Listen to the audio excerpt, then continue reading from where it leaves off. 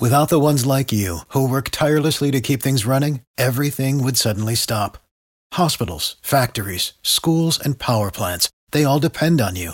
No matter the weather, emergency, or time of day, you're the ones who get it done. At Grainger, we're here for you with professional-grade industrial supplies.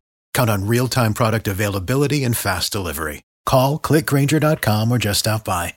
Grainger, for the ones who get it done. Every team, every topic, everywhere. This is Believe. Welcome in. It is the episode number 8 of the Believe in Patriots podcast. I'm your host, Brady Farkas. You can follow me on Twitter at FA Radio Brady. You can follow us at Believe Podcast as well. I want to welcome in a guy who's a well-traveled veteran of football in all its forms in multiple different countries. It's Robert Ortiz. Robert, how are you? I'm doing well. How are you? Good. I appreciate you joining us. You're the host of the Believe in San Diego State podcast on the Believe Podcast Network. Played at San Diego State, then spent some time with the Chargers, with the Patriots twice, the Seahawks. You played in NFL Europe. I guess I want to start there. What was NFL Europe like? I watched games of it. I have football cards from it. What was NFL Europe like? It was actually an experience that I'll never forget because at that point I had never left San Diego. I grew up in San Diego, and then I obviously went to San Diego State after that. So the only traveling I really did was games, and that's only like a couple of days, and then you're back to San Diego. So going out there, that was just traveling and being away from family and being away from my home base was an experience in itself.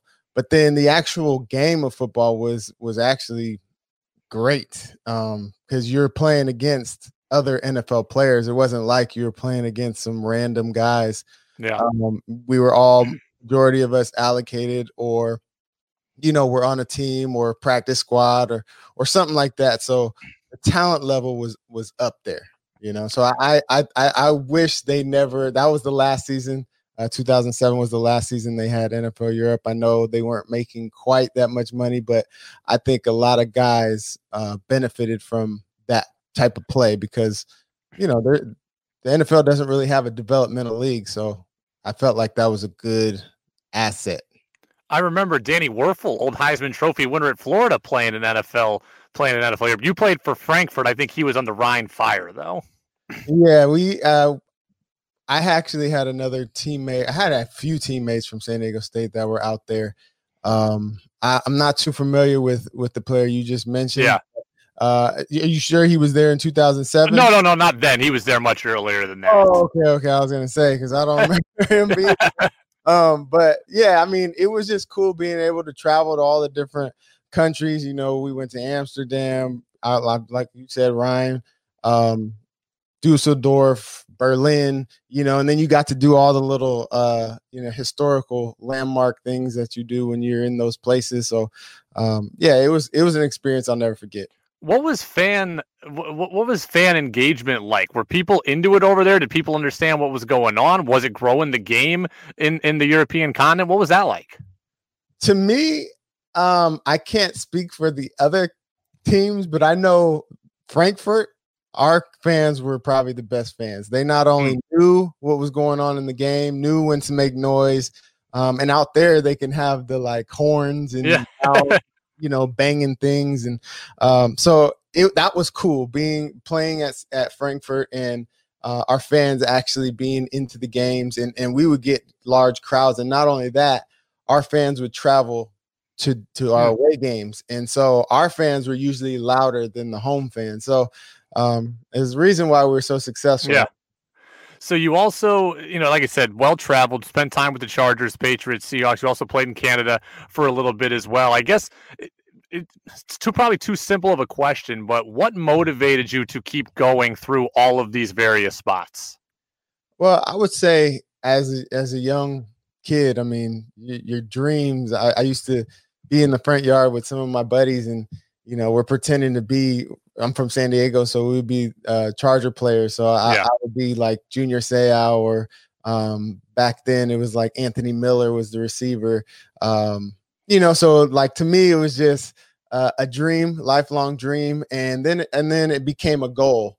And then once you set it as a goal, you want to make sure you accomplish that goal. It's not something that you just think up and say, oh, I want to do this one day. It's actually something you worked for, something you spent time, hours, blood, sweat, tears, not only in the gym, but in the film room. And, and you prepare your body year round. Like, these guys never have days off. So to me, like, giving it a good quality attempt or go at it, it wasn't something that needed to be like, I have to be driven to get there. No, it was already instilled. I was putting in the work. So it's like, you came this far. Why stop now? I recently lost my job at the radio station as a result of the coronavirus. And so, but I'm thinking to myself, it's been 1 month almost since I've been unemployed, in quotes. And I'm like, damn, this has been hard. But athletes deal with this all the time, like cut, traded, practice squad, demoted, moved up and down, jerked all over the place, other continents. Like, how do athletes deal with this? Because the real life person is having a hard time dealing with this. Right. I mean, I don't, to be honest, a lot of positivity. Hopefully you got a good support system.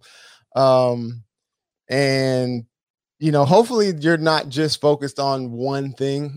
For me, I had, at the time, I was working on a clothing brand with another actually NFL player, Marvio Underwood. He played for the Green Bay Packers and a couple other teams, but, we were working on a clothing brand.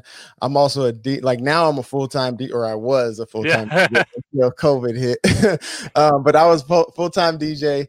But back then I would do that on the side. So in between things, I also do commercial, and I'm out here in California, so doing movies and commercial work is kind of like, I don't know. I don't want to say it's easy and it's expected, but I was able to get into that. So I kind of had stuff to keep me busy in between gigs, or in the off season. So some guys, aren't so lucky. They don't have that to fall back on. They don't have those things. I'm in the same boat as you right now. But with the whole COVID, everything is shut down. So my weddings, my corporate gigs, my club gigs, everything got shut down. So I'm still waiting for that to come back. See, like, I love hearing that. I love hearing that you had all these, a bunch of balls in a bunch of different courts, and that's cool for you, and it diversifies you, the person. When people hear that, though, fans, I think we've been trained to think that guy does a bunch of other things. He doesn't love football. Like, he's not all in on football. Was that ever something that you sensed, or, you saw people who thought that way? I didn't really get that from anybody. Yeah, good. Because they understood that the NFL, it doesn't stand for not for long for no reason. But I think my effort and the time I put into it outweighed any other extra stuff that I was doing on the side, So my workouts never lacked. I was always prepared. When I was with the Patriots, or not with the Patriots, I should say, I got released and then they brought me back. And then I was able to just jump right in like I was never left, and so mentally I was always preparing to be back, or to be there, or to be, at my best. And I guess it showed, and, and I am where I am today because of it. So you've two different stints with the Pats prior to 08 and 09. You signed with them. One was in the summer. One was more leading up into the season, I believe. So if I'm got it correctly, one was more training camp and one was more practice squad during the season. Yes. So what's it like? What is life on the practice squad like? Well, it depends on the person. For me, it was cool because obviously you're part of the team. You're getting paid to play a game that kids play. And it's something you're with the New England Patriots. You got Randy Moss, Wes Welker, Tom Brady. Like, there's no, like, and not only that, you don't have the pressure that people are putting on you to go out there. Like, all you got to do is perform during the week, which you do anyways. And you go out and have a good time, and and then you do what you try to make the guys that are going to be out there on Sunday better. So I looked at it as an opportunity to get myself better because I'm going against the ones. And then number two, I looked at it as an opportunity to help my team. So, I think mentality wise, if you have it in that way, then, you enjoy it. You enjoy just going out there and playing football. As a guy who's on the practice squad, what's your level of interaction with Tom Brady, with Bill Belichick, Josh McDaniels? Are you around those guys, or are you off more on a side field? I'm not sure. I'm curious about this. No, so practice squad it's only like 8 guys or something. Yeah. Like, so you still need some of the offensive guys that are on the active roster to make up a scout team. So yes, you're definitely with the other guys. I mean, I remember being with standing next to Tom one time. It was during practice, and he's like, as we were going into the playoffs, and he was asking me, do you get the bonus or something if he was asking me something right about the pay, if it's the same as them, and I go, you know what? This is my first time here, but it didn't really matter to me. I was there. I was there to help the team. And, and I think Bill Belichick, he does a good job of getting guys like that. Did you ever have to play the role of another team's superstar at practice, like mimicking their game? Oh, yeah. I mean, I don't know if I was supposed to be mimicking their game, but yes, you get, actually, what happens is they'll either pass out the jerseys or you'll have that jersey in your locker. You'll be like, oh shoot, I'm so-and-so, So yeah, you try to do what they can do, but some of them guys are just great athletes and great players, and you do your best. That was the most fun I had in high school basketball. The one practice I got to mimic the other team's star, where they just said, hey, just go out and jack up threes from everywhere on the court today, because that's what that guy does. That was the most fun I had. Yeah, no, for real though, when you're doing scout team, it's actually a lot of fun because they take the mental part out of it, because you're just looking at a card, and I got this route. There's no adjustments. There's no, I got to read the defense. It's just, I got to do what it says on the card, and, and then go out there and make a play. So yeah, it's a lot more fun doing scout. Is it hard though to balance everything you have to do? Because is there some form of learning the other team's playbook, basically, then knowing your own playbook in case you get bumped up? I mean, you got to do both a little bit, right? Yeah, but I mean, so they do a good job in training camp to give you the base, you know. So you know essentially what the base is. Once you have that foundation, then it's just little tweaks and little adjustments here, game to game. So yes, you got to keep up with the terminology and everything like that. But if you're going to be active for a game, I mean, I'd hope more than a day, notice, and you'd be able to prepare. When you were around the Pats 08-09, so that was young Julian Edelman, right around the time that he came out of college. What was young Julian Edelman like? All right, so Julian came in 2009, and honestly, what's funny is he was my roommate, and and this guy has just a relentless work ethic. Like he will not stop. It's funny because there would be times, I'm in my room and he's in his room and I'm doing whatever I'm doing. He come over and knock on my door and he's like, "Hey man, you want to move the furniture and do some walkthrough?" I'm like, Jules, man, I'm tired. I really don't want to do this right now. But that's the kind of player, and I think that's why he's so successful today. I wish I could go back and say, yeah, let's do it together, because maybe I would have benefited from that as well. But he definitely is an inspiration, especially now, doing the things that he's doing. And I'm so proud of him. I seen him last year. Like I said, I'm in the commercial industry doing, acting type stuff, but I also had an opportunity to coordinate a commercial. It was a Bose commercial. And it's funny because he was one of the athletes. I mean, we had Russell Wilson, Jared Goff, Christian McCaffrey, and then Jules. And then he walks up and he didn't know I was going to be there. And I did, to be honest, it had been 10 years. So I'm like, he probably doesn't even remember.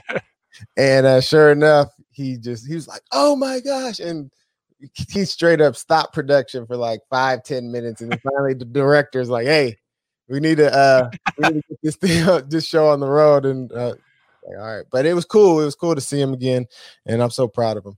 How does that get set up? You living with Julian Edelman? Does the team do that? Did you just meet him on the practice field? How does that come about? No, the team set that up. I didn't have any say in it. I don't think he had any say in it, but it was obviously it was something that I would never forget because you see what he's doing today, and I tell people all the time, yeah, that was my roommate. Yeah. How hard is it logistically when you're bouncing around from team to team or organization to organization, and you're not sure how long you're going to be in one place for, to have living arrangements? Does the team find you a month-to-month lease all the time? Are you paying for a year? You're locked in no matter what? What happens? Yeah, the team does a good job of hooking you up. So I have no complaints. They always took care of me. Whether it was Nancy in the front office, Miss Nancy, I love her. I actually still talk to her to this day, just say hello, and she checks on my family and stuff like that. So, I mean, needless to say, the Patriots organization is top notch. Out of all the organizations I played for, they are definitely my favorite. What was your experience like with Tom Brady? You talk about the funny story, you and him on the side, but what was it like seeing him every day in practice up close? For me, it was a kind of a dream come true because for some reason, and I have no reason why, but Tom Brady and Randy Moss, for some reason, were like my biggest fans. No lie. Like they can be on, like some of the guys the third and fourth string guys, they at the end of practice, while the starters and all of them are doing their conditioning on the other side, the threes and fours are actually redoing the team segment of the day. And I'll make a play. And I just remember just scoring a touchdown off of a deep post. And I just remember Randy Moss and Tom Brady just screaming, okay, Ortiz, I see you. I see. And they're like way over there. I'm like, I'm running back feeling all good because they're, celebrating me. And same in the, I remember in one of the film sessions, I had done something well. Bill Belichick, he always brought up the good and the bad of either games or practices and whatnot. And, for some reason he brought up my play and he just was rewinding it. And I had made a big key block and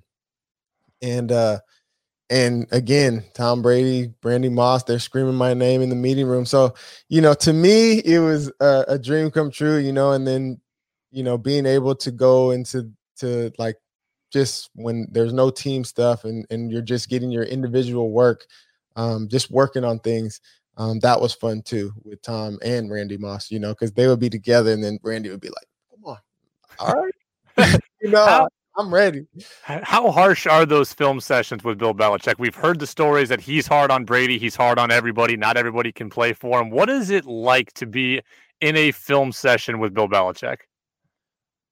I actually enjoyed it because, like you said, he doesn't play no favorites. Everybody can get it. Yeah.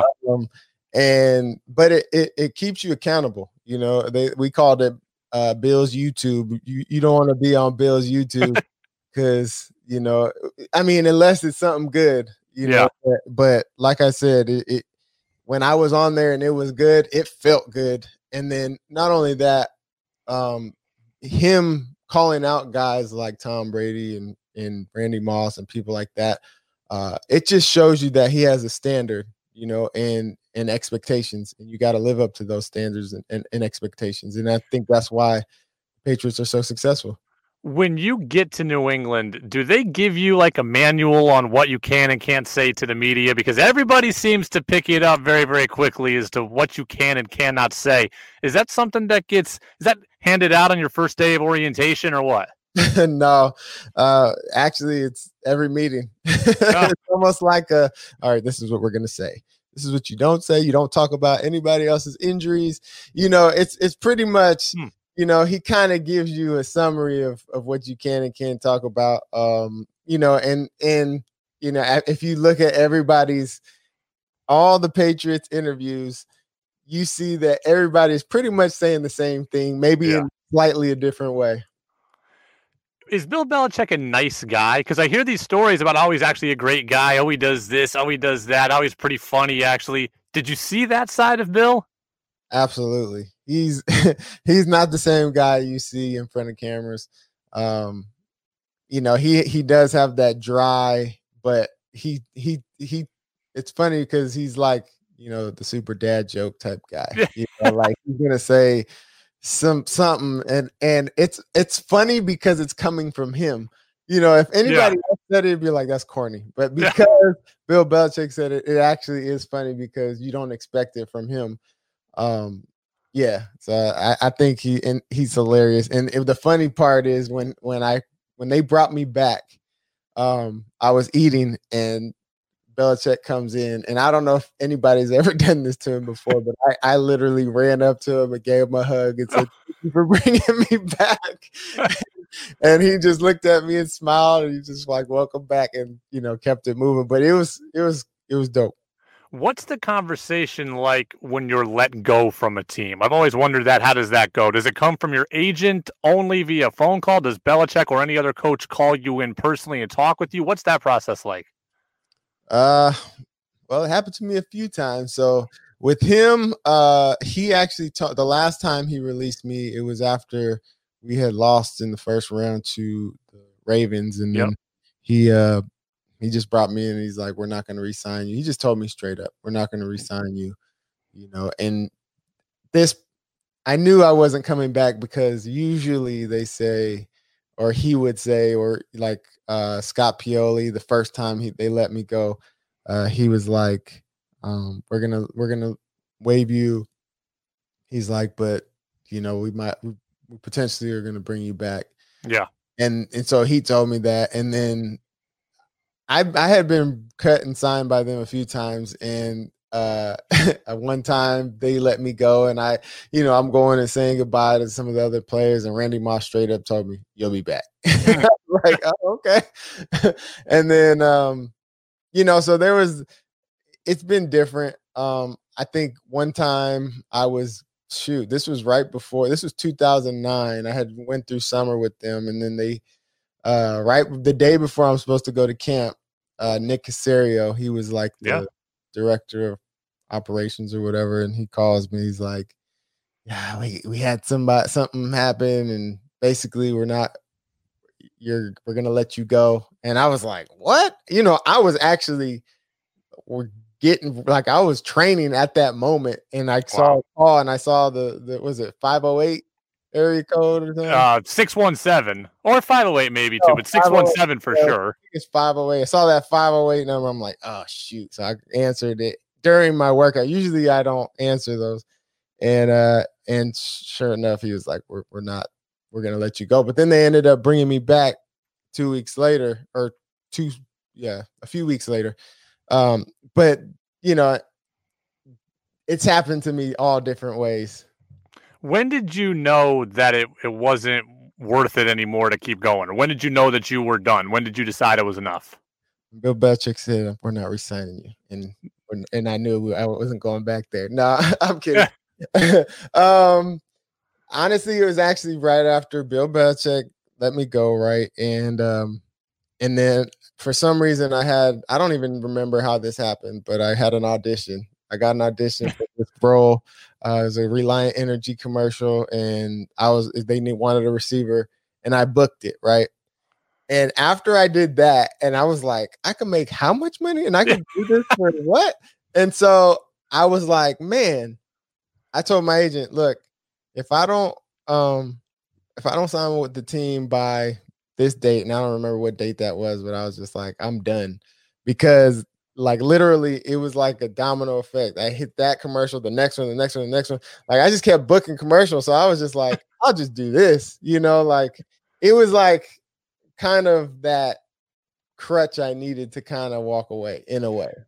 Well, you also were on a reality TV show, something called Expedition Impossible, which I've done a lot of research on for this interview, but I want your summary of this show because I got to be honest with you. It was only lasted one season. I had never heard of it until I did the research. Yeah. So it lasted one season. It was Mark Brunell. It was like a Survivor meets Amazing Race. Okay.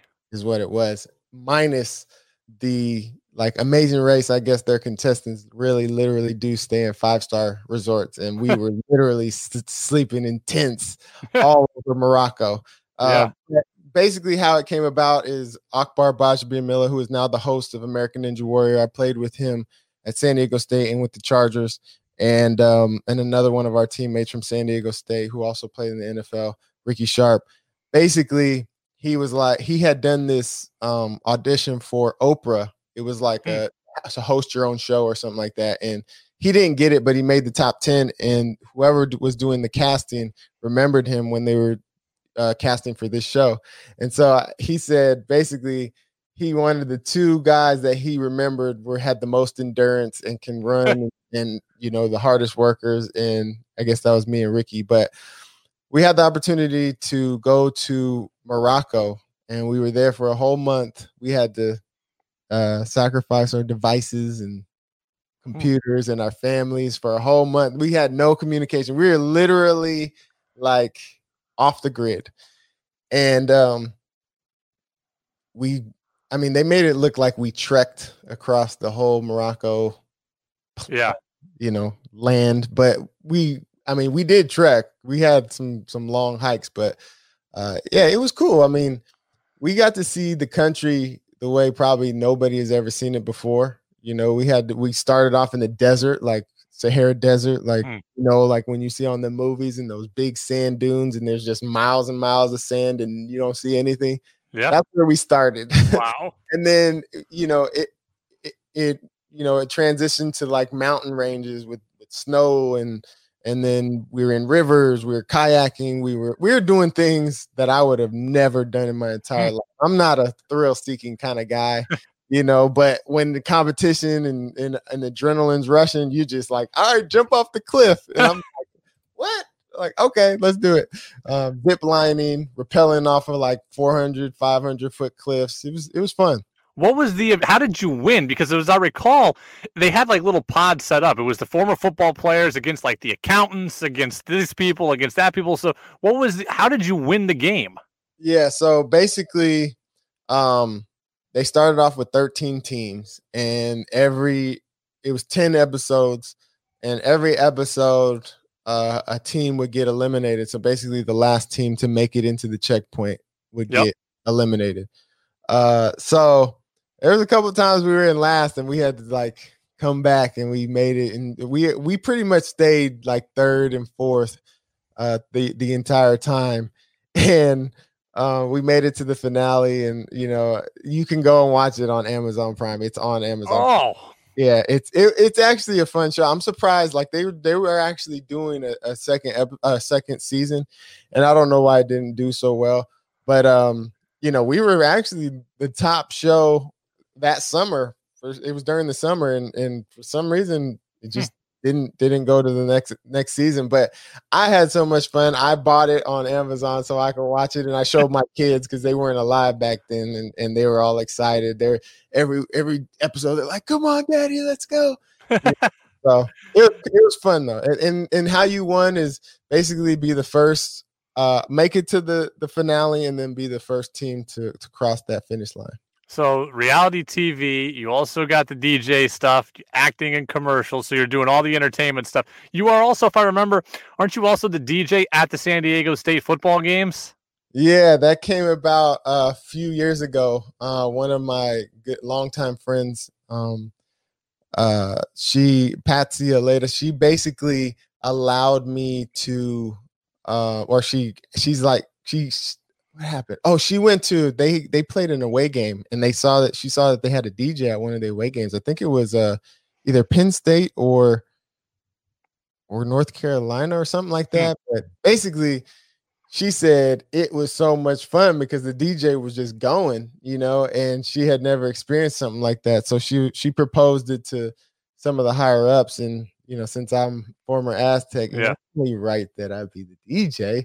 And I've been doing that pretty much for the last 4 or 5 years, and unfortunately they canceled their season this year, so won't be doing it this season. But hopefully next season we'll be back on track, and we're supposed to be getting a new stadium for San Diego State. So they just did the groundbreaking a couple of weeks ago, so it'd be cool if if that happened next season.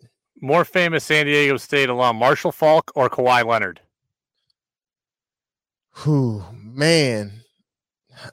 I mean, I would say Marshall Faulk. If any football player would say Marshall Faulk, but right now Kawhi, because he's the now. Yeah. Right now, I think a lot more people know him. I'd say worldwide, probably a lot more people know him.